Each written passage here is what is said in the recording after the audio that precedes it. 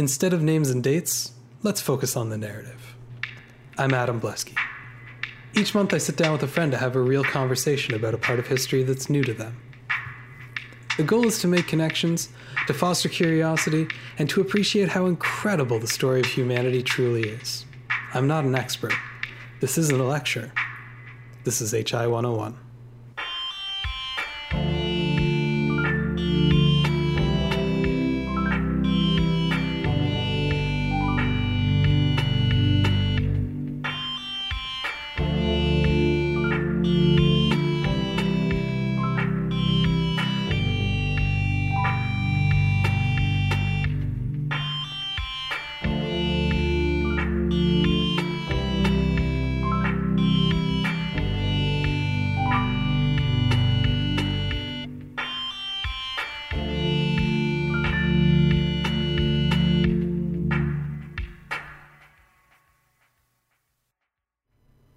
Last time on HI 101, Paul McGowan and I talked about two seemingly separate conflicts happening halfway around the world from each other in the late 70s and early 80s. First was the struggle between the CIA-funded Contras and the socialist Sandinista faction of the Nicaraguan government. Then we spent an unfortunately brief amount of time on the Iran-Iraq War that defined the entire 80s for these two countries. And when we closed the show, these two things seemed to have almost no relation.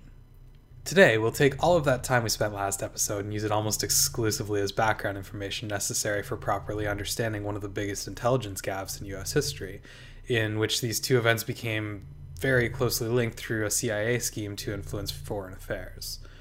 There's a lot of material to cover, so let's begin.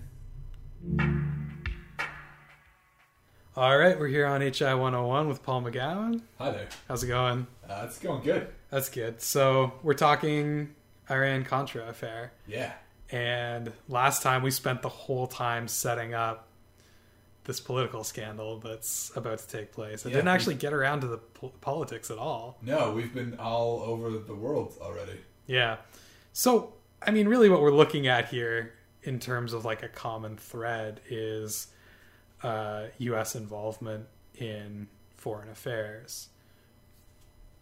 And, you know, like I said last time, it's really hard to talk about this stuff without sounding super anti-American. So just something to keep in mind as we go through, that it's not necessarily about bashing the United States. But, you know, at the same time, nothing that we're talking about here is speculation or opinion. This is stuff that happens. So, yeah, you know, unless the facts are an issue, then I think we're pretty much okay.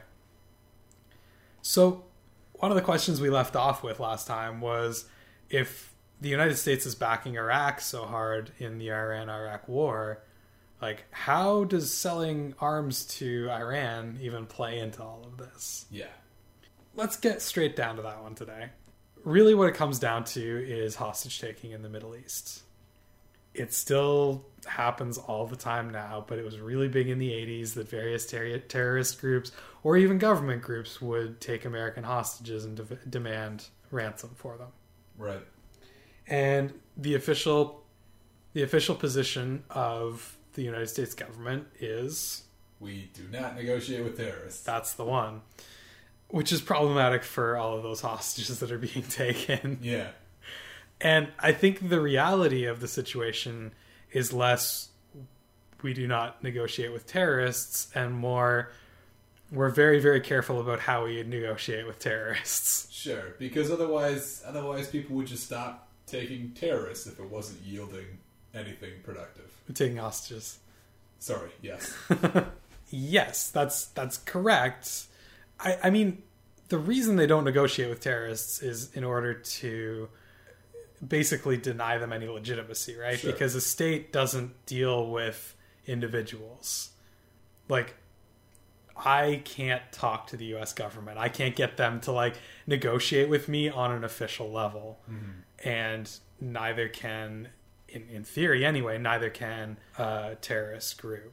But if they were to negotiate with them, it puts them on the same level as, say, another state, which, you know, does a couple of things. It raises the legitimacy of the terrorist organization to the level of another state, which we don't want to do. It kind of lowers the standard by which the United States judges other states worthy to negotiate with, Yeah. which is a problem as well. Like there's a lot of problems with actually having an official standpoint of negotiating with them. And finally, you don't want to encourage hostage taking. Right. It's just there's a learned behavior going on there. Yeah. And if you learn that all you need to do to make a couple $1 million is find some American tourist and hold them hostage, You'd be dealing with so many hostage takers. so many hostage takers. That didn't stop people from trying. One of the worst places for this at that point in time is Lebanon. There were a lot of different organizations working out of Lebanon, and most of them were taking American hostages for whatever reason. They each kind of had their own for that. The one that we're going to look at specifically is one called the Army of the Guardians of the Islamic Revolution. They all have the coolest names. That's too long, though. You think so? That's too long. Yeah. It's very ostentatious. Yeah. It's very grand. Yeah, but it's not... I feel like if you're an army, you gotta be able to, like, chant your name, you know? I guess. Maybe you can, like... well, I don't know what it is. I mean, it's probably got, like, an Arabic name or something. Probably. Or whatever. I'm not sure. Actually, no, it wouldn't be Arabic because they have ties to Iran. They weren't actually officially sponsored by the Iranian government, but they have strong ties to Iran at this point in time. Okay. So they were sort of, like, unofficially sponsored? Yeah, see, stuff like that gets very, very fuzzy. Right. In that, at this point in time, and we're talking mid-'80s right now, Iran's been labeled as a state that sponsors terrorists. Okay. So the United States would look at this group and go, yes, they are officially sponsored by Iran. The government of Iran might have something else to say about it. Sure. Where the real truth of that is probably not something that we're ever going to actually get, because if any members of this cell still are alive, they're probably not talking about their like logistical situation. Sure. There were 7 hostages being held in 1985. 7 American hostages being held by the Army of the Guardians of the Islamic Revolution. You're right, it's too long. I see that point. There were 7 hostages being held, and basically they were the American government, specifically the NSC, National Security Council, was looking at like, what can we do about this? So the National Security Advisor, Robert McFarlane, comes up with an idea. He says, okay, one of the things that we don't do, and I mean, this wasn't on the same level as we don't negotiate with terrorists, but one of the big buzzwords at that point was that they don't give arms for hostages. Okay. Because that's something that a lot of groups would ask for, right? Because the Americans have arguably the most advanced military in the world in the 1980s. You can make a very good case for that. Sure. In fact, it would be difficult to make a case otherwise. A lot of these guys want their hands on some American military technology. That would be a huge win for them. Sure. So rather than getting their however many $1 million, if they can just get straight up military tech, they'll take it. So they were very conscious of the idea of not giving military hardware for hostages. However, McFarlane, actually on advice of one of his staff members, says, okay, here's what we're going to do. We're going to talk to Israel, who are our very good friends right now. And we're going to have Israel, who is still, strangely enough, on speaking terms with Iran. One of the few countries it still is. Okay. And we're going to have Israel sell munitions to this Iranian arms dealer. This guy's name is, oh no, Manicher, what is it, Gorbanifar? They call him Gorba, which is what we're going to stick with. Okay. This guy's, he's still around. He's like an internationally known arms dealer, which is like a thing that I thought only existed in like movies, but apparently is a real thing. I mean, obviously, you would also think that if you had that kind of career, it would be like a shorter. You'd think it would catch up with you. Yeah. No, there's a lot about this story that feels very fictional. which is part of what draws me to it personally. And I know it's the same for a lot of other people too. But so they make contact with Gorba and they're like, okay, so the Israeli government is going to give them, we're going to start out with about 100 anti-tank missiles. They're called TOW missiles. Okay. It means tube launched, optically tracked, wire guided. Basically what that means is that it's a bazooka that has, like, when you launch it, there's two little wires that are still attached to the missile. Okay. And you've got a sight on it that you can move the sight, and by moving the sight where the sight is pointed, the wires will guide the missile there. That explains so many James Bond games that I played as a kid. I was like, how am I supposed to be guiding this? I mean, a lot of the other ones will use, or a lot of more modern ones will use lasers to paint the target. Right. But at this point, it's a lot cheaper and a lot simpler to use a TOW system. Mm-hmm. One of the problems with, like, the most cutting edge military technology is that there are more parts to break down.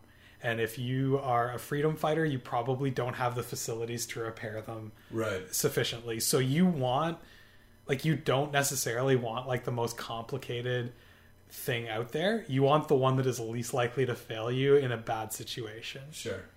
The TOW system was tried and true. It doesn't really break down very easily. There's not a lot of circuitry to go bad in them in comparison to other similar systems, I should say. I mean, they're still complicated in comparison to, like, a dumb firing bazooka, but you know, for what they needed, it's about as sophisticated as you can go without sacrificing reliability. So they ask the Israelis to send over about 100 of these TOW missiles. Then what the US government will do is sell Israel, who are their allies, so this is okay. They will sell Israel arms to, like, bring their stock back up to where it was. Right. So they're not selling anything to Iran. Let's keep things completely clear here. Very straight. They're not selling anything to Iran. Israel is selling what the United States tells them to. Israel is selling exactly that much to Iran through this arms dealer that they've made contact with. And then the United States is selling the stock to Israel to bring them back up to where they were. Gotcha. Sounds a lot like selling it to Iran, doesn't it? So are they? Yeah. And are they then, I guess, selling these missiles to Israel at a discounted rate? Because in this, right? Because so Israel is selling them to Iran, and then Israel then has to purchase more from the United States. Essentially, they're taking whatever money that Iran gives to Israel and saying that will cover the missiles that we're giving you to replace this. Okay. So Israel isn't losing anything on this deal. They are as much a middleman, like as purely a middleman as you could possibly be in any situation. Okay. So no, Israel isn't losing any money on this deal. They are just doing the United States a favor. There's a lot of stuff, especially when you're dealing with the CIA, there's a lot of stuff where semantics matter a lot.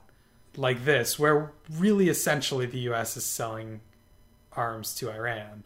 But in reality, there's several steps so they can pretend to be more removed from the situation. Sure. So why are we selling arms to Iran here? The reason is they're hoping that if they sell arms to Iran, one of the conditions of selling these arms is that they will negotiate with the terrorist group holding these 7 people hostage, and they will convince them to let these hostages go. Okay. And they are very confident that they are closely enough tied to Iran that this is a real possibility.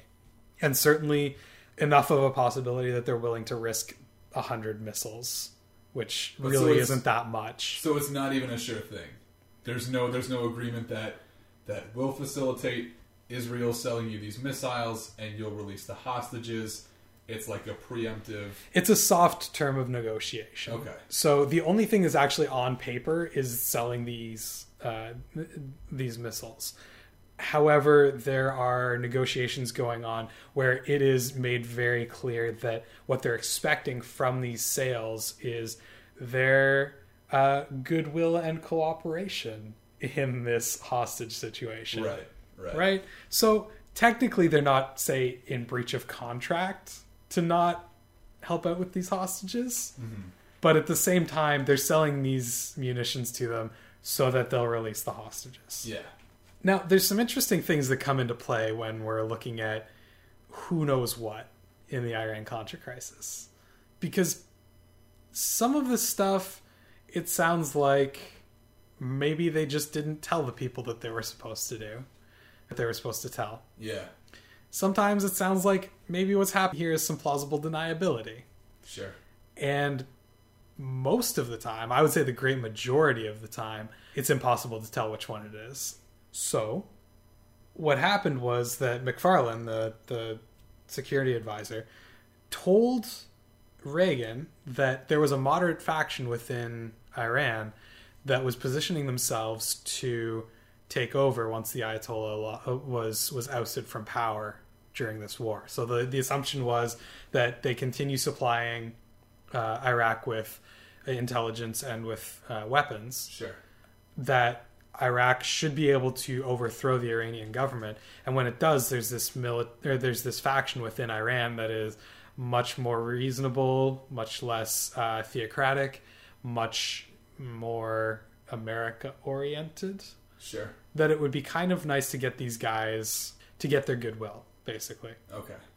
And that these people had promised that as a show of their, like, of the fact that they were actually legitimately able to wield some sort of power, that they were going to negotiate the release of these hostages with this terrorist group. So the story that McFarlane is telling Reagan, let's keep this clear, is that there's a group that are positioning themselves to take over after an Iranian coup. This group is promising to release some hostages. Yes. Separate from that, we should show our support for this group by facilitating sale of arms to them as a show of good faith. Okay. And so just to kind of, I don't know, I guess keep it straight in my head, this is like, when you say that that's what McFarlane told Reagan, Mm-hmm. that's the official party line, that's what Reagan says that McFarlane told him? Both of them agree on that point. Okay. That doesn't mean it's true. I don't want to be too paranoid about this whole thing. Yeah, no, I'm just... But no, that's a reasonable question to ask. It absolutely is. I just want to be very clear that what the official story is on any of this stuff doesn't necessarily mean that it's the way that it goes down. It's just that that's what we know to the best of our knowledge. And in this particular situation, we have to acknowledge that that might not be entirely complete. Okay. You know what I mean? Yeah. Yeah, so that's why I'm maybe being a little bit more cagey than I normally would be on some of this stuff. Mm-hmm. So that's fair. As far as the president's office is concerned, they are building goodwill for future leaders of Iran after this anti-American faction has been taken out of power. Sure. Which even the official party line is still a pretty shady... Yes, it is. But it's no shadier than anything else that anybody else is doing. Right. So, and I mean, the sale of arms, like, that's the other thing, too. We look at it and go, like, oh, they're selling them weapons. Like, that seems really shifty. But, like, the sale of weapons is a sign of a strong alliance between two countries, because it's a sign of trust that you're not going to be using those weapons against you. Sure. Right? I mean, as Canadians, like, half our military hardware, probably more than half our military hardware is American, and we've bought it wholesale from the United States, given it a new designation, and maybe like a couple of custom modifications. Sure. There's these fighter jets that they've been talking about. Well, they haven't been talking about much in the last little while, but they did for a while, like quite a bit, a couple of years ago. Yeah. Those were American jets. Yeah. I guess I'm just thinking more in terms of shady in the respect that they're technically supplying arms to both sides of a conflict. Oh, I see what you mean. Yep. Nope, that is true. The way that and then you get into this whole doublethink thing, right? Like, where you've got to sort of convince yourself that two completely opposite things, like it's cognitive dissonance is what it is. Yeah. The two completely opposite things actually make a lot of sense when you think about it, See, the way that you're not thinking about it, Paul, that you really should be because it's the right way to think about it, is that doing those two things that seem opposite are actually working towards the same goal, which is the removal of the Ayatollah from power in Iran and the stabilization of the Middle East through both a friendly government in Iraq and a newly instated friendly government in Iran after the current regime is overthrown. Oh, well, when you put it that way. But I mean, I'm being a little facetious, but honestly, that's the way that they're framing this in their mind, and I don't. With some hindsight, there's a lot of problems with it. And even when it's not in hindsight, there's a lot of problems with it. But it is internally consistent. And I think it's very forgivable for someone to actually believe that. Yeah. I don't think that it's necessarily morally reprehensible. I personally think it's wrong. But again, I'm not the one that's making these policy decisions. And I have no say on the future of the state of the Middle East. For sure. And I feel like maybe when you do, maybe that kind of skews your decision making a little bit, because that's a lot of stress to be under. Yeah. So they come to Reagan with this proposal. And Reagan says, it sounds pretty good. It's also an opportunity to box the Soviets out of Iran, because they're not even trying to get into Iran first, right? And this means that they get a head start when the revolution inevitably comes for a more moderate government. If they have a couple of years head start on relations with this new group that's supposedly going to be taking over from the inside, that just means that that's one less region that we have to worry about the Soviets gaining influence in. Right. So he's looking at it going, okay, we box out the Soviets, we establish better relations with a country that, just had a revolution and kidnapped all of our embassy and, since then has never actually had any diplomatic relations with us. Anything is an improvement over that. Sure. And we can rescue some hostages while we're at it. Seems like a pretty reasonable deal. Again, problems, but, I can stop maybe qualifying that every single time I say a thing about the Iran-Contra affair, because there are always problems. Yes. Let's be super clear. The reality of the situation is that these arms were being sold to Iran. They weren't being sold to a moderate group within Iran. That is a story that McFarlane told Reagan. Okay.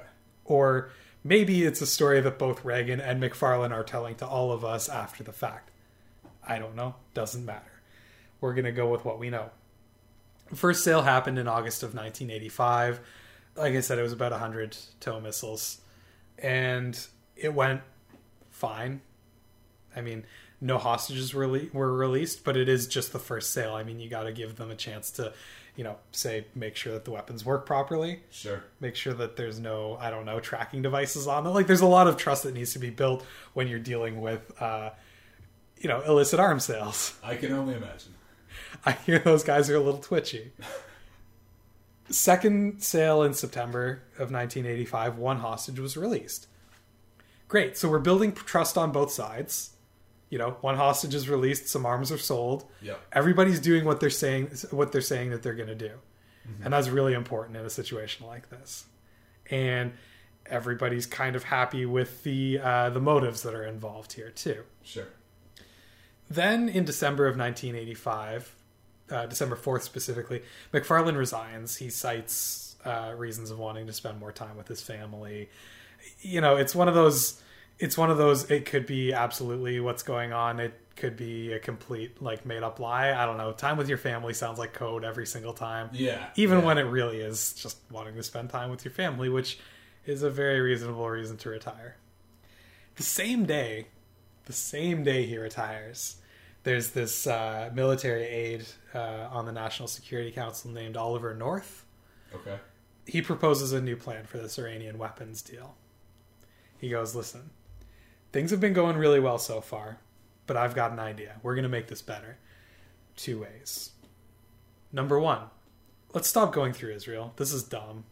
Why are we pretending like we're actually, we're actually at arm's length on this when we're just selling arms to Israel? This is silly. That part we're going to propose to everybody. The president's going to hear about that. All of the NSC is going to hear about that. Part 2, we're going to keep this part real quiet. See, NSC has a bit of a problem down in Nicaragua. They haven't been able to fund the Contras since 1984 when those Boland... Right, when the funding was cut. Yeah, exactly. But they want to keep funding the Contras because they can't have the Sandinistas in Nicaragua. It's too many Reds too close to home. Since then, they've been trying to give them some support out of what's known as the black budget. Okay. Black budgets sound super sketchy. It's important to realize that every single country has a black budget, and that it is a very normal part of running any country whatsoever. A black budget is simply a portion of the budget that is reserved for anything that involves national security, that requires secrecy, because every country does stuff that requires secrecy. Yeah. Like, there's no getting around that. Sure. And the thing is, like, as citizens, we have a right to know what our government is spending money on, right? So ideally, like in a free society, any citizen should be able to see the government's budget, right? The problem with that is that the more accessible that information is, the more that like anyone can see it, anyone in the world, right? It could weaken your position relative to everybody else. Yeah, so if I put into the budget, $100,000 for secret spy cams to put in space to look at Iran, I mean, that's kind of a problem, right? Like, You can't just do that. So there's a black budget that's just, a lump sum that is put aside for things that are covert. And I mean, the CIA gets its own black budget as well as the U.S. government. So there's a lot of sort of secrecy going on with the money there. But again, I do want to stress it's not that insidious. It sounds incredibly shady. Okay, I have a quick question, sort of unrelated. No. So it's acknowledged that every country has a black budget. Mm-hmm. Will a country in its overall budget acknowledge how big their black budget is? Yeah, generally they'll say an amount. Okay. But yeah, the question at that point is always like, well, what are they spending it on? That's the thing. I just wondered if they were willing to acknowledge like how, because I mean, if a country's black budget is smaller, then you can maybe assume that they're not spending quite as much on military as another country. Sure, absolutely. And I mean, standard military spending even goes into the budget. That's not the kind of thing that necessarily goes into the budget, but yeah, I see what you're driving at. Yeah. No, the overall amount will be there. For a country, I mean, for the United States, the black budget is so huge that it's basically meaningless to even just see the amount that's set aside for the black budget. Sure. There's so many covert things going on. And again, necessarily so. I suppose people could argue with me on that one, but there's certain things that you just don't want to tell everybody because it's threatening the security of both your country and of people that are working on these projects. Sure. That black budget is going to be so huge that it could be anything. You can't really learn a whole lot from realizing that, the US's black budget is 3 times the size of your entire budget. So good luck. That's just kind of how it goes. So they've been funding the Contras out of the black budget to some extent, but they do need that money for other stuff as well, and they can only spare so much to go to the Contras, and the Contras are hurting a little bit over this. Now, again, this should be pointed out. This is in direct contradiction to a congressional order saying we are not funding the Contras anymore. Right. But at the same time, because it's coming out of the black budget, there's no accountability for it because there's no record of it. So no one can accuse you of doing it. Not really. And I mean, the CIA will have their own internal records for all of this stuff. Sure. And if it came down to it, that could be requisitioned if you were the right person in government. But people don't go around requisitioning the black budget constantly. That's bad news bears. Specifically because the more people have their hands on that information, the more likely it is to get out. Yeah, I feel like continually requesting or requisitioning information regarding the black budget is a good way to get yourself disappeared. Well, there is that too. So the second part of North's plan, Oliver North is such a great name, by the way. Yeah, it's pretty solid. I just really like it. The second part of North's plan is, okay, so what we're going to do is we're going to contact Gorba directly. We are going to put a $15 million markup on all of these weapons. Gorba is going to take his regular cut. I think it's 41%. And Iran is in the middle of a war with Iraq, and no one else will sell them anything, so they're going to pay no it. choice. Iran was really mad about this when it did actually go in place, but eventually they bought the weapons at the slightly higher price. And North goes, we can't just take that markup and like funnel it back into, Social Security or something, because having $50 million check from Iran is going to look real bad right now. Sure. What we're going to do is we're going to take that $15 million and we're going to funnel it straight into Nicaragua to help out the Contras. And we're not just going to write them a check, but we're going to set something up. He called it the Enterprise, which is the most sinister name I've ever heard. Yeah, no, it's scary. So the idea then being, I hope I'm not spoiling anything, that basically that it's history. There's no spoilers. Iran would pay that markup, that increase. Yep. Directly to the Contras. No. Oh, okay. Not quite. That's what the Enterprise is for. Okay. The Enterprise is this shell corporation created by North and entirely run by North, who is working for the NSC. Okay. The Enterprise... And it had a giant helicopter-style base in the sky, right? Yeah, it landed in a volcano when it needed to refuel. Okay. No, actually, they had several cargo planes. They owned several cargo planes. Amazing. They had their own airfield. They had a number of warehouses and a whole bunch of Swiss bank accounts. So Iran would pay the Enterprise for brokering this deal through Gorba. So the Iranian government would pay Gorba for the arms. Gorba would take his 41% cut, give the rest to a representative of the Enterprise, okay, who would funnel it into Swiss bank accounts, kind of swap it around in there for a while. This would be used, a small percentage of it would be used to run the Enterprise itself, because running like an airfield and multiple cargo planes and stuff isn't free. Sure. Although that was being partially funded by the black budget as well. There was both going on here. The Enterprise wasn't self-sustaining. It was under the NSC. Let's be very clear about that. Okay. And had CIA involvement. And then the rest of it would be used partially to just give the Contras straight cash. But remember, they're camping in Nicaragua and Costa Rica. They don't have like a ton of access to arms dealers, say. Sure. So a lot of that money would go instead to buying arms and flying missions over places where they knew the Contras were and doing cargo drops. Oh my god, that's incredibly sinister, but also super cool. This is what I was talking about earlier, like in the first half, where I was saying that it kind of sounds like this stuff's all made up. Like it does, yeah. It doesn't sound like a real thing that an actual government organization would do. I don't quite understand why they had to give it a name.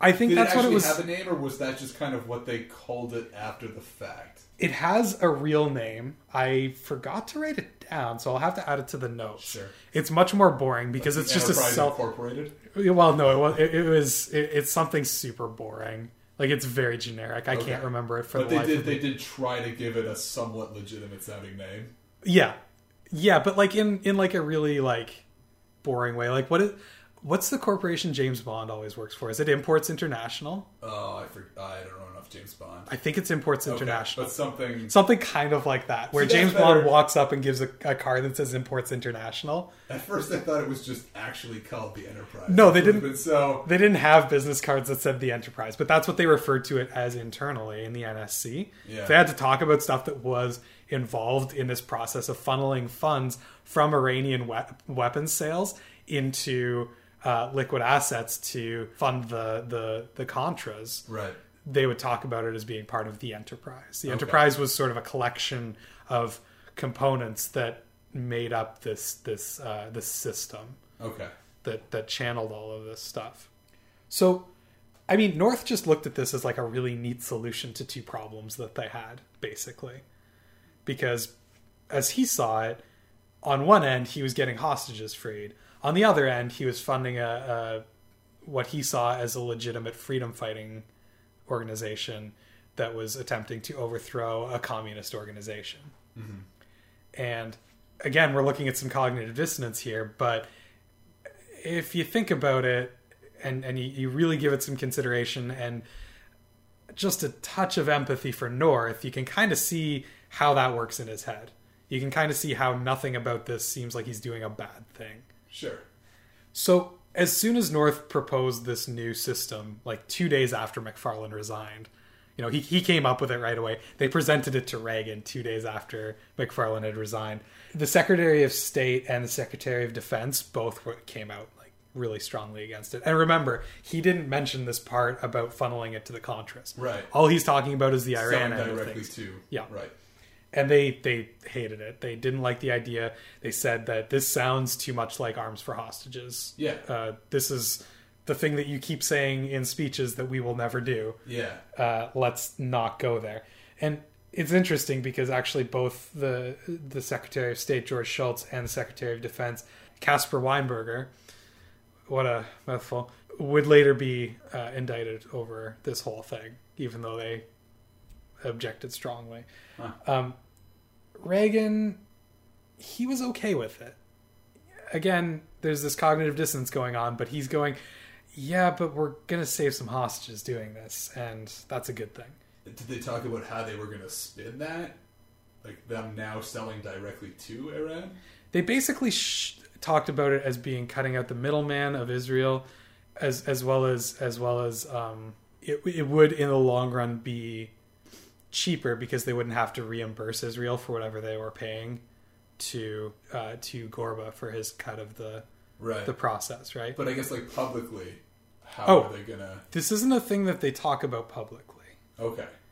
This isn't the kind of operation that anyone knows about outside of the Oval Office. Okay. So this isn't public knowledge, like, at all. Yeah.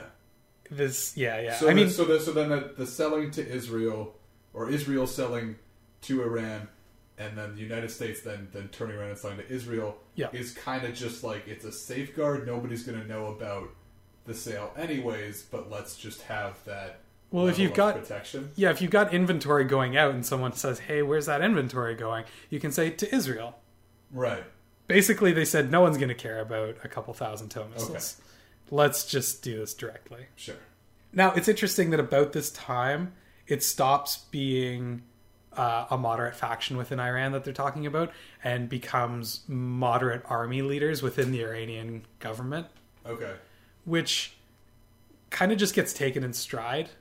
It's still sort of assumed that, like, when the revolution comes, that these will be the guys that come out on top. Yeah.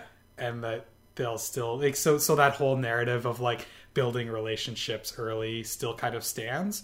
But they're, like, easing them into this idea of, like, no, it's not a rebel faction within Iran that we're selling to. It's Iran. Yeah.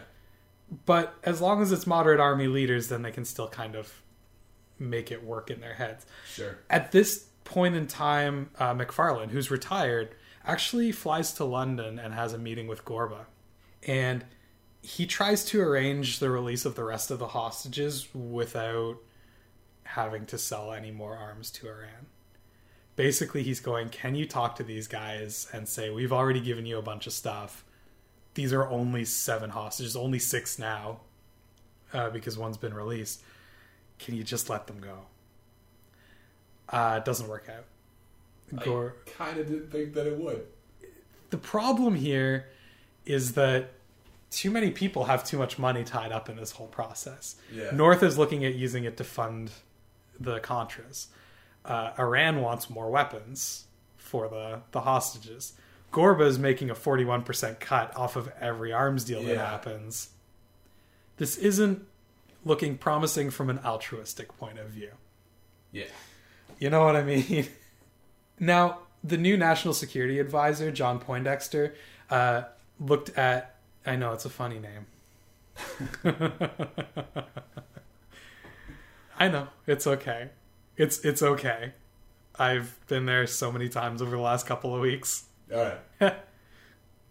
General Poindexter. He went ahead and approved North's plans without presidential approval. Okay. Yeah, so he just said, yeah, go ahead, funnel it to the Contras, no problem. And again, the official story here is that Reagan had no idea. Poindexter just took ownership of that decision and made it happen. Which again isn't great. Yeah. It's not a good thing, but No. it once again protects the president, which is interesting. We'll get to that a little bit more later. We'll leave that there for now. So, I mean, really what it comes down to is that they've got the system set up. The whole enterprise is built around circumventing those Boland amendments that we talked about without a lot of success. It's not really doing what we want it to do. The Contras are no closer to defeating the Sandinistas. The Iranian government still isn't really releasing any more hostages. It's not working. Yeah.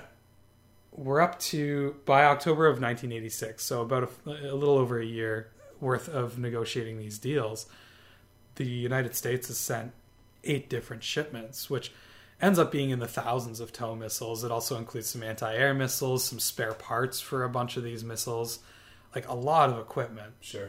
And, over all of this time, all but 2 of the original hostages are released, which sounds great until you realize that means 5 hostages were released for thousands of missiles. Yeah. For 8 different deliveries under the table. 6 of those deliveries funding Contras. And well, it's I mean, yeah, if you're Iran and you don't have to release a hostage for every shipment you receive, then why would you? yeah, exactly. And you've got people on one side that are too wrapped up in this idea of rescuing these hostages to realize that it's not working well. You've got other people making too much money to care. Sure. And, and during this time, 3 other Americans were kidnapped by a different terrorist group that it's unknown whether or not they were related. Yeah. It's hard to say. It may just be that they heard that, hey, they're paying for hostages now. It may just be that this was a way for Iran to hold some cards back, right? Sure. Maybe they can release the original 7, but at least they've still got 3 American hostages if they need them. Yeah. But all that being said, it's working fairly smoothly. It's not doing what it was originally intended to do, but the way the enterprise was set up, i.e. a system for funneling money from Iran into Nicaragua, is working great. And when things are working great, but we're talking about them anyways, that's usually when something goes really, really wrong. Yeah. So I think we're going to take a quick break, and we'll talk about where it all falls apart as soon as we come back. Yeah, sounds good.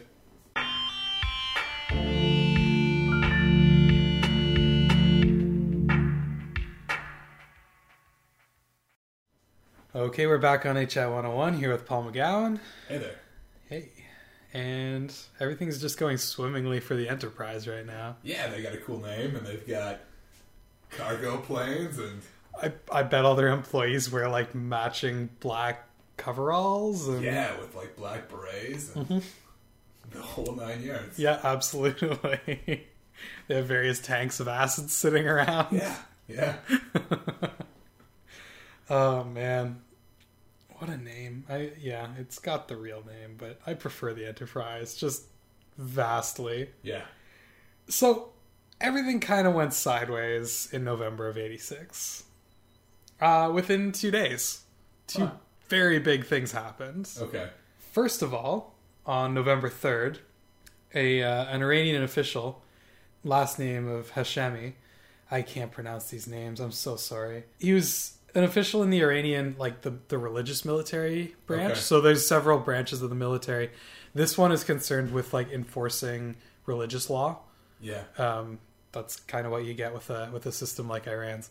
He was actually a former imam who had been defrocked, but then managed to get a position within this organization. He told a Lebanese magazine that this was going on. He was fairly anti-American and didn't like that this was going on, so he decided to break the news. Okay. Which the Iranian government was not happy about, by the way, exposing state secrets and whatnot. Yeah. It ended about as well as you'd expect. He was executed about a year later for officially different reasons, but I can't imagine this helped. Yeah. As they do. So this magazine article was published on November 3rd, basically saying, yep, the Iranian government is buying weapons from the United States. Wow. And how long did it take for word to get to America? Fairly quickly. It happened pretty quickly. November 5th, 2 days later,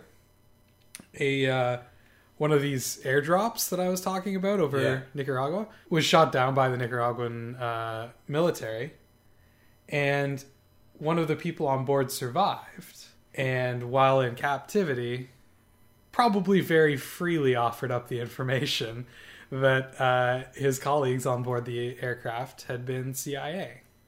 Shoot. Yep. That's a bad couple of days. That's a bad couple of days. Later, he said he didn't know whether or not they were CIA. He wasn't sure why he said that.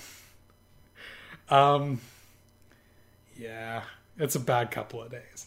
Reagan appeared on TV on the 13th to address the Iranian situation. The whole Nicaraguan thing hadn't broken yet. Okay. And basically he focused on the hostage relief efforts, and his message in a nutshell was, listen, we're trying to get Americans home here. Is really what it came down to. I would guess played fairly well. Yeah, it went fine. Reagan was a fairly well-liked president in general. Like his approval rating was generally fairly high, and he knew how to. He had presence. Let's put it that way. He was very good at presenting himself. So it went just fine until we get to November 21st, when Oliver North and his secretary start shredding hundreds, probably thousands of documents, which is always a really good sign that you've done nothing wrong. Of course. Not only shredding documents, apparently until a government-grade shredder was jammed. Do you know how hard it is to jam a shredder? Well, I mean... Not one of the Staples ones that goes over your waist can, but like a real, like, industrial shredder. Well, I mean, lesson number 1 of shredding a document is like one at a time. Don't rush it. You set aside a few hours. What's the capacity on your shredder? Yeah. Is it 5 sheets? Only do 3. Yeah, exactly. Just, I think they got a little overexcited. They also did things like alter documents, destroy documents either by obscuring things or by just like ruining them, say burning or with water. So why, if most of this was coming out of the black budget anyways, why, what documents were they? I wanted to mention one more thing that they did. Oh, okay. Was remove documents from the premises, often by stuffing them in their socks when they were going home. What? So let's go back to the whole... I know, it sounds crazy. So let's go back to, like, what is their personal justification for doing these things? Right. So his secretary, Fawn Hill, was just doing what her very scary boss was telling her to do. I would have done the same thing. He was a Marine. He was, he was giving her orders. If a Marine tells you to put a document in your socks, yeah, you do it. You do it. That's just this is how it goes. Also, I would imagine her job involves shredding documents all the time. I bet she got a lot of documents in before she realized anything was weird. Yeah. Oh, yeah. You know what I mean? So her complicity in that... Well, I mean, I guess by the time she's shoving them in her stockings, I guess she probably knows something's wrong. But or when Oliver North starts trying to jam in hundreds of pages into the shredder at a time. But I mean, to start out, I don't think she necessarily understood the full ramifications of what she was doing, at least to begin with. Yeah. So North's justification for what he was doing was that all of the documents, this is what he's said, is that all of the documents that he destroyed had names of people who were involved with these operations on them. Okay. And he did not want to compromise the identities of those involved with the operation. Okay. He was worried that the investigation would expose people who were in dangerous situations overseas. That's probably not true for all of the documents, Yeah. you know? But again, what we're really dealing with there is a man trying to protect his innocence and then getting caught and then having to come up with a justification for what he did after the fact and landing on this. Of course. That's my personal opinion, but that seems like the most likely interpretation of the situation. Yeah. Around the same time, the new National Security Advisor, General Poindexter, was also destroying documents. Okay. So, I mean, it's not as though North was doing this in a vacuum. There was a bunch of people that were destroying a bunch of stuff. Yeah. It was open season on paper. It's possible that Poindexter may have shredded the only copy of a signed presidential order authorizing one of the shipments to Iran, which would have looked really bad for Reagan. Right. That's something that came out in testimony later on when this was being investigated. We have no proof one way or another. That's just something that somebody said. So when Oliver North had this plan to send shipments directly to Iran, Reagan was told about it. He wasn't told about the funding of the Contras part. That's correct. But so when he went public and said, yes, we were doing this, we're just trying to bring Americans home, did he admit his involvement, or was his line at the time that he knew nothing about it? I haven't actually read the speech. My impression that I've gotten from the reading that I've managed to do on this is that he didn't deny knowledge of the sales of weapons to Iran. Okay. What he did say was that he believed he basically told people that about the old arrangement, the one through Israel. He realized that weapons were going to Israel and that they were ending up in Iran, and he was aware that this was a deciding factor in hostages being returned. Okay. But he stood by the position that it was not arms for hostages. Okay. Which, again, doesn't make sense until you think about it enough and in the right sort of ways, and someone can help you think about it that way. Yeah. It's very contradictory. But yeah, even at this point, he was saying, like, no, we're not negotiating with terrorists. What we're doing is making a friendly arrangement between, just two sovereign nations, just hanging out and having a good time, and maybe getting some hostages back. And Yeah. it would if some arms cross some borders in the process, who knows? That's how it goes sometimes. Yeah. So yeah, I mean, he wasn't saying to the public, yes, we're selling arms to Iran. He avoided saying anything directly about that, if he could at all. And what little he did admit to was spun heavily towards it not being a direct 1-to-1 ratio. Right. You know what I mean? On November 25th, remember, we had been shredding documents between the 21st and the 25th. Mm-hmm. The Attorney General, a guy named Edwin Meese, admitted that the profits were going to the Contras. This was the first that the American public had heard anything about this. The outrage was fairly large.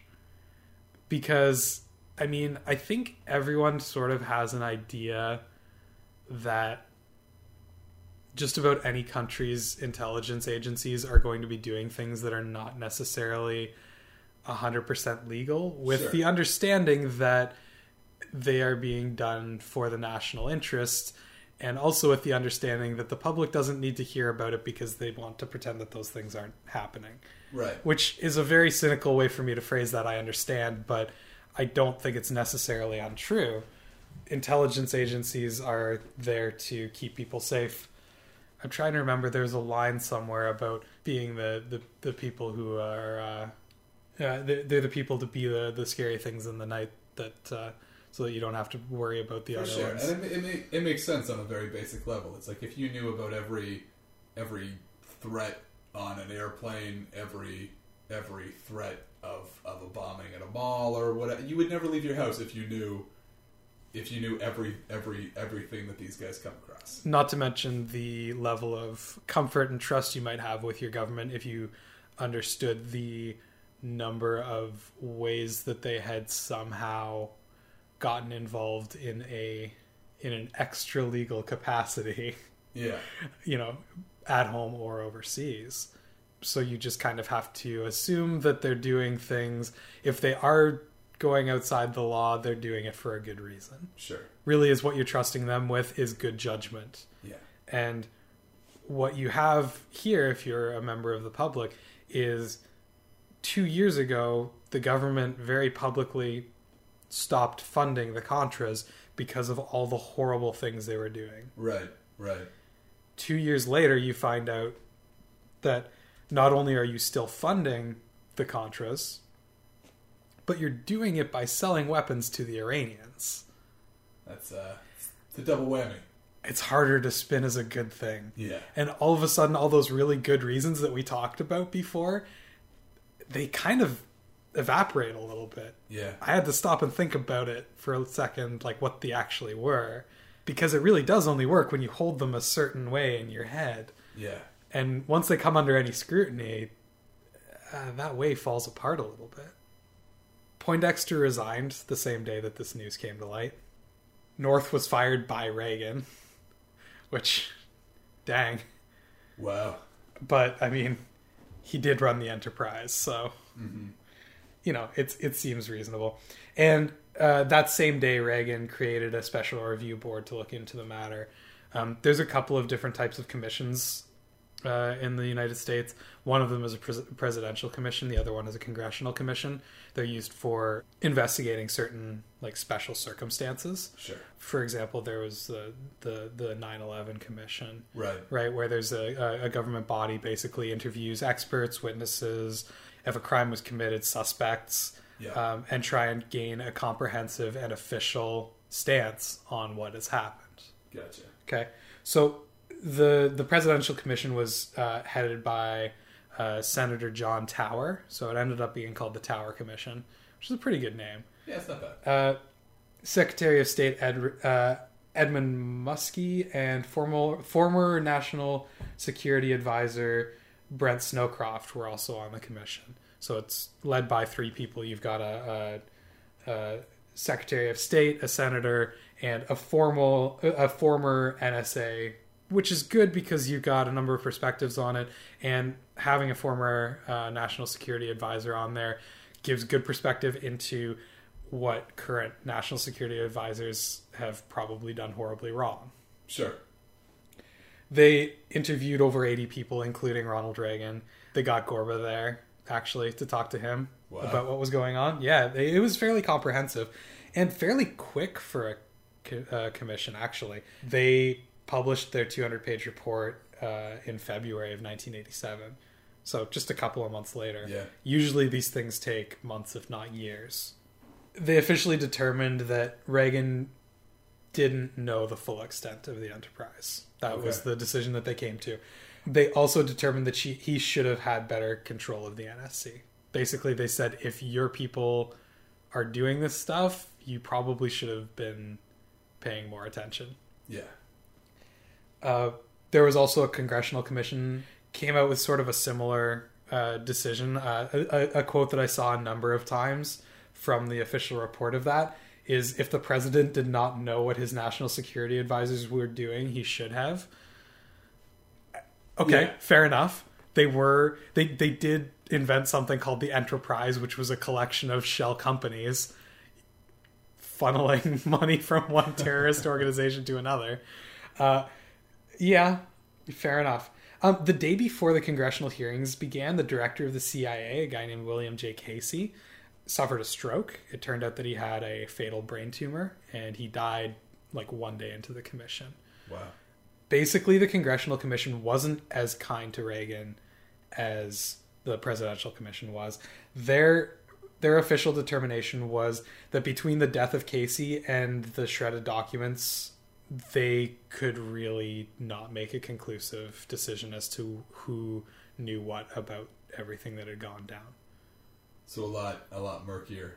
Yes, but I mean that admonition of Reagan was still in there. That what are you doing? Get a hold of your staff. Yeah. Well, them stating that they can't really determine who knew what. Almost sounds like well, we think he knew, but we can't say that he knew. Let's play a quick word association game. Okay. I say U.S. presidential political scandal. You say Nixon. yes. I was looking for Watergate, but yes. Yeah. Why was Watergate such a problem for Nixon? Because they had him on tape. Because they had him on tape. That's exactly right. It is very problematic for a president to go on record, especially about things that he shouldn't be going on record about. Yeah. Especially about anything that in any way looks like it could be a problem in the future. If you're president, don't sign anything.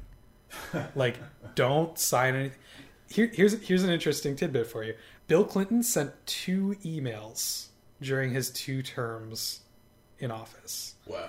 Because as a president, his emails could be subpoenaed as a form of government communication. Huh. 2 emails. One of them was to the International Space Station, basically saying, congratulations for being in space. Granted, that's a pretty safe email to send. Yeah. Well, no, but he was in office 92 to 2000. Right. Email has been around a lot longer than the World Wide Web, which is what you're thinking of coming in 94. Email's been around since the 70s. It's been a lot more ubiquitous in the last 15 years, say. But the fact stands that even though all these intergovernmental agencies are using emails, he wouldn't touch the stuff on advice of his lawyers. Yeah. It's a good practice to have because Nixon, Watergate, he was on tape. There was no getting around the fact that he was on tape. Now, not even 10 years later, 10 years later, Reagan has obviously learned a lesson here. Yeah. His name isn't on anything. Now, all that really does is cast doubt, right? It means that we can't prove for sure that he knows anything about this. But if he did, he wasn't going to admit it. Yeah. And if he did, there wasn't going to be anything to prove it. Watergate was a tough lesson for politicians in the United States. But there's a marked difference between pre and post Watergate in terms of what you'll see out of presidents and their willingness to, say, put their names on memoranda that go out, things like that. Yeah. There's tons of stuff with JFK's name on it about the Bay of Pigs or about, Cuban Missile Crisis or whatever, right? You don't get that after Nixon. It just stops. So then if you're meeting with, let's say you're the head of the CIA and you need authorization for a covert mission, that authorization becomes just like an implied oral thing, or more like there is a signed presidential order that gets filed away in a place in the CIA that it's never coming back. It's never coming back. All right. And if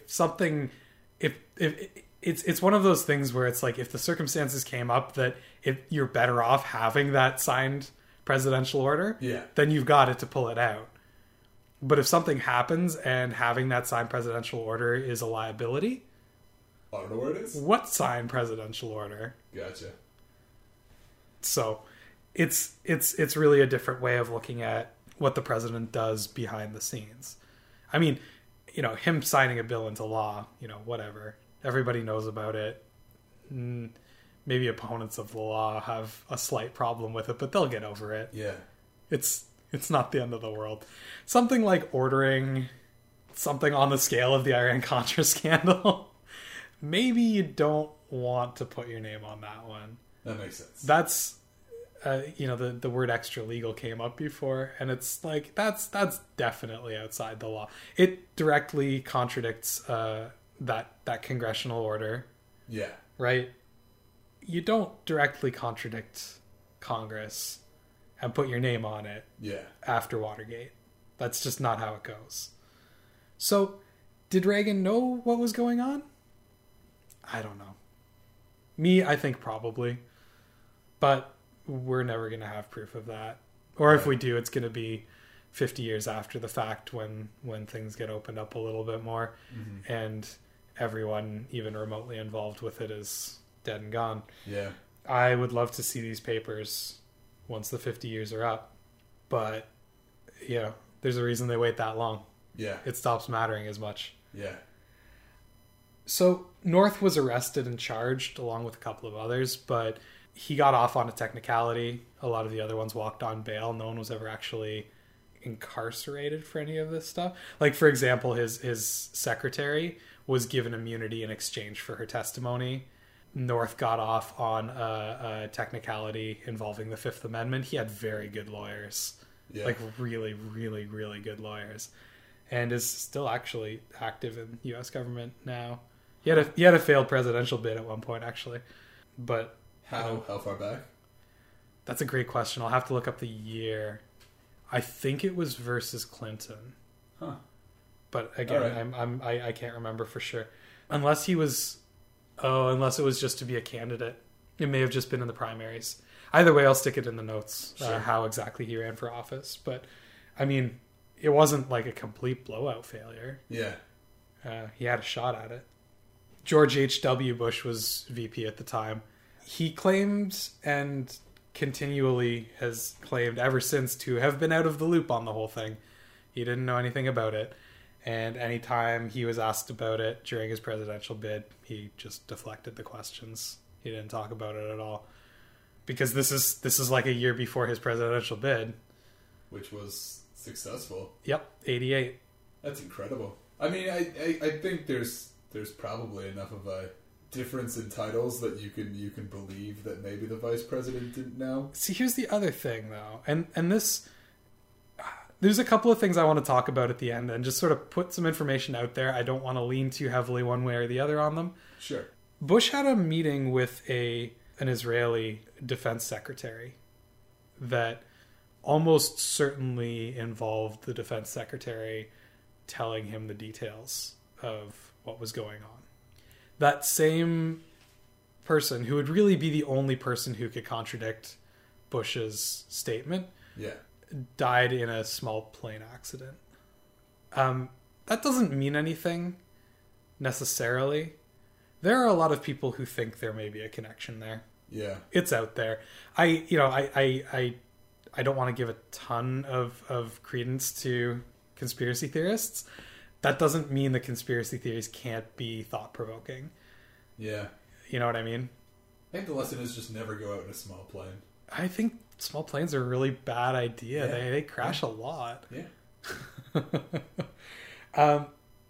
There's one other thing that I wanted to talk about, sort of attached, not exactly directly tied to Iran-Contra, but there was a newspaper writer named Gary Webb, and he wrote a series of articles called Dark Alliance.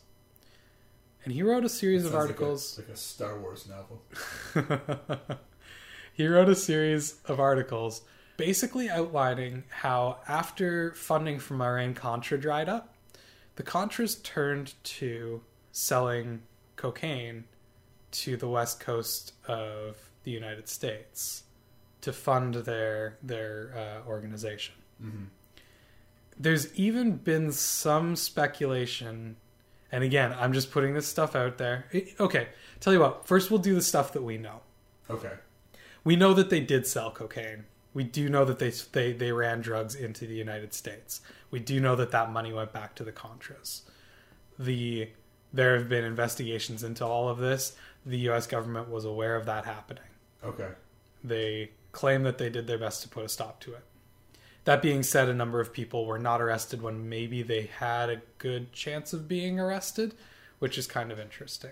Where it gets a little bit more problematic is that there seems to be... There's been some suggestion that the CIA helped them basically set up that distribution network.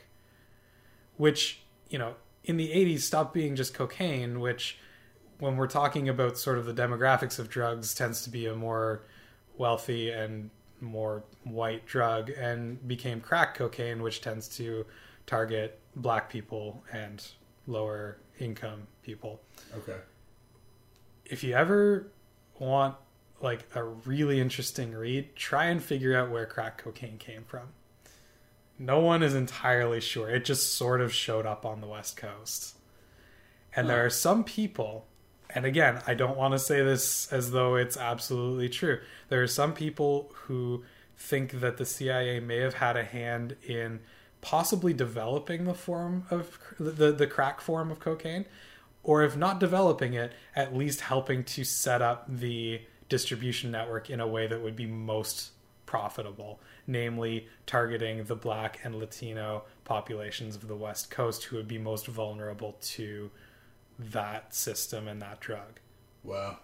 Gary Webb published all of this in 1996. After it was published, his newspapers printed a retraction basically saying, we feel like maybe Gary embellished a lot of these details or maybe didn't do his research well enough, after completely having condoned the series. In 2002, Gary Webb committed suicide with 2 gunshots to the head. What? It's not medically impossible. But it does. Again, I don't want to go super far down that rabbit hole. Right. But this is the sort of, and again, this now 2002, that's out of history time. We're not talking history anymore, unfortunately. So there's not a lot of comment I can make on that, and there probably never will be. It's most likely a sad coincidence. I mean, even his wife said that, you know, he basically couldn't get a newspaper job after Dark Alliance. Yeah. He was not quite fired, but almost fired from his newspaper. Basically, he was given the choice of being on like a severe supervisory probation or working for like a little, like tiny small town newspaper 200 miles away. Yeah. And he took the small town newspaper and then couldn't handle it and quit and couldn't get another newspaper job. So he was in a pretty dark place in his life, and it's not inconceivable that he could have been suicidal. Sure. That being said, 2 gunshots to the head. Definitely, yeah, makes you stop and think.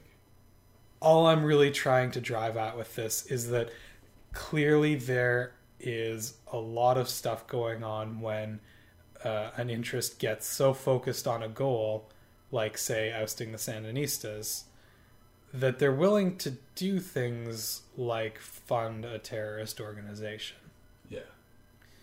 We trust these organizations to keep us safe, and we trust them to watch out for our interests. And I think this story is an interesting one because for once the things that they're actually doing have come to light, and it's a betrayal of the public trust. Mm-hmm. Because clearly the CIA was not doing what the people were expecting them to do as an intelligence agency. Yeah. So I don't want to sound super cynical. I don't want to sound super paranoid. It's not that. I think it's healthy to acknowledge the fact that there's stuff going on that they don't tell us about. Even that sounds like a... Well, it sounds like I'm wearing a tinfoil hat when I say that. It's hard to acknowledge the possibility of goings on that we don't know about without sounding tinfoily. Sure. It's almost... Yeah. It's almost impossible. Yeah.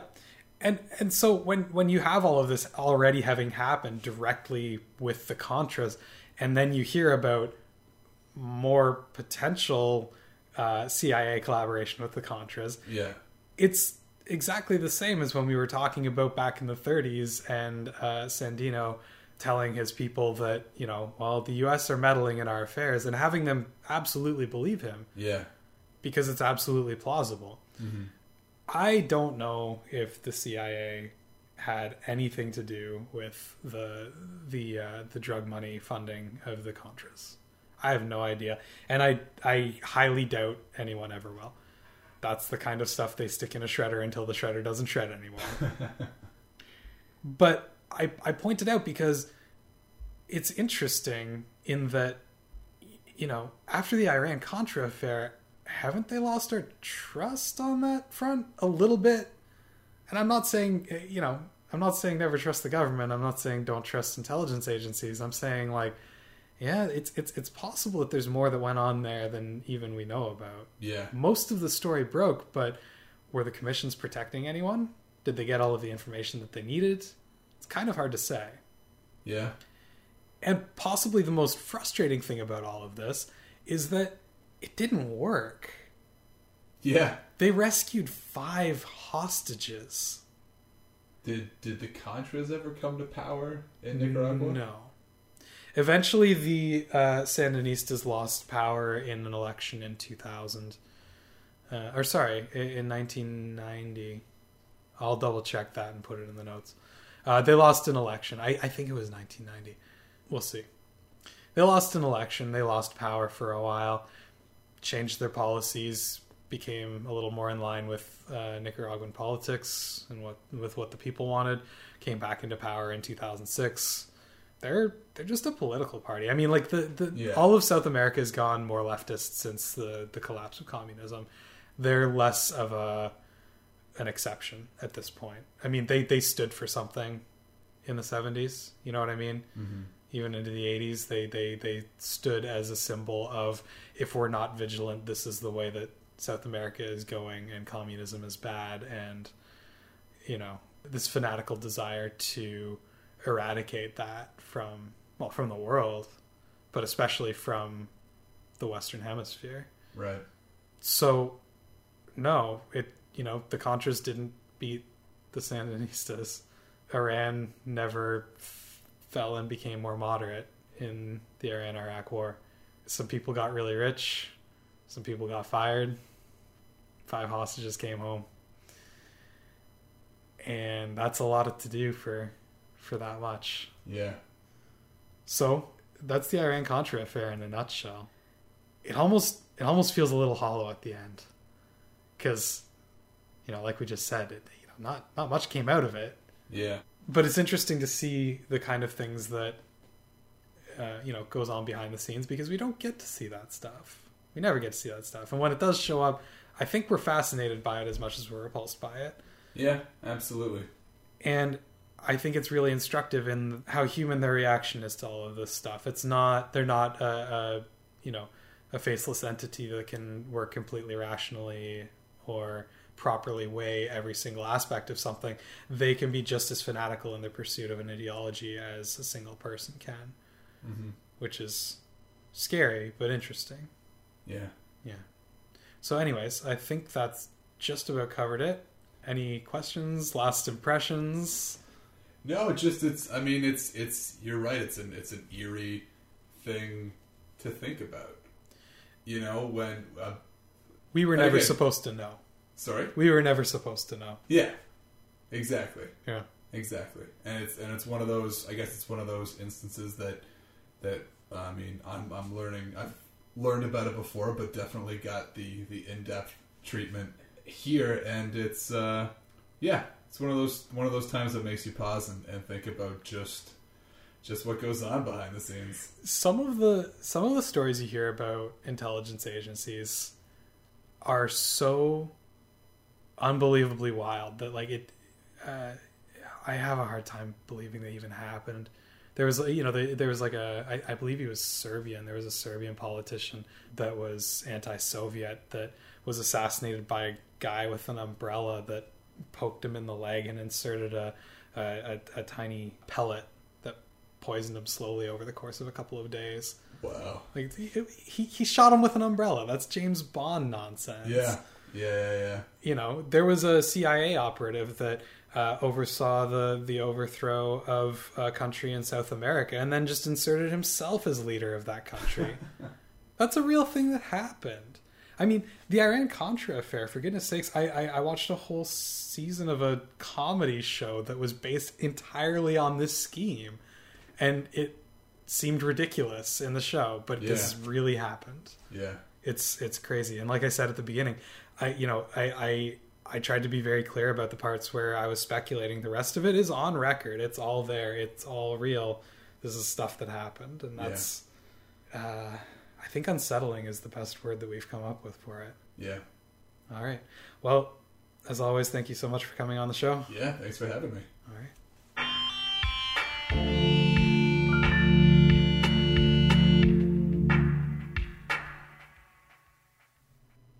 Illegal acts are illegal whether carried out by an individual or a state.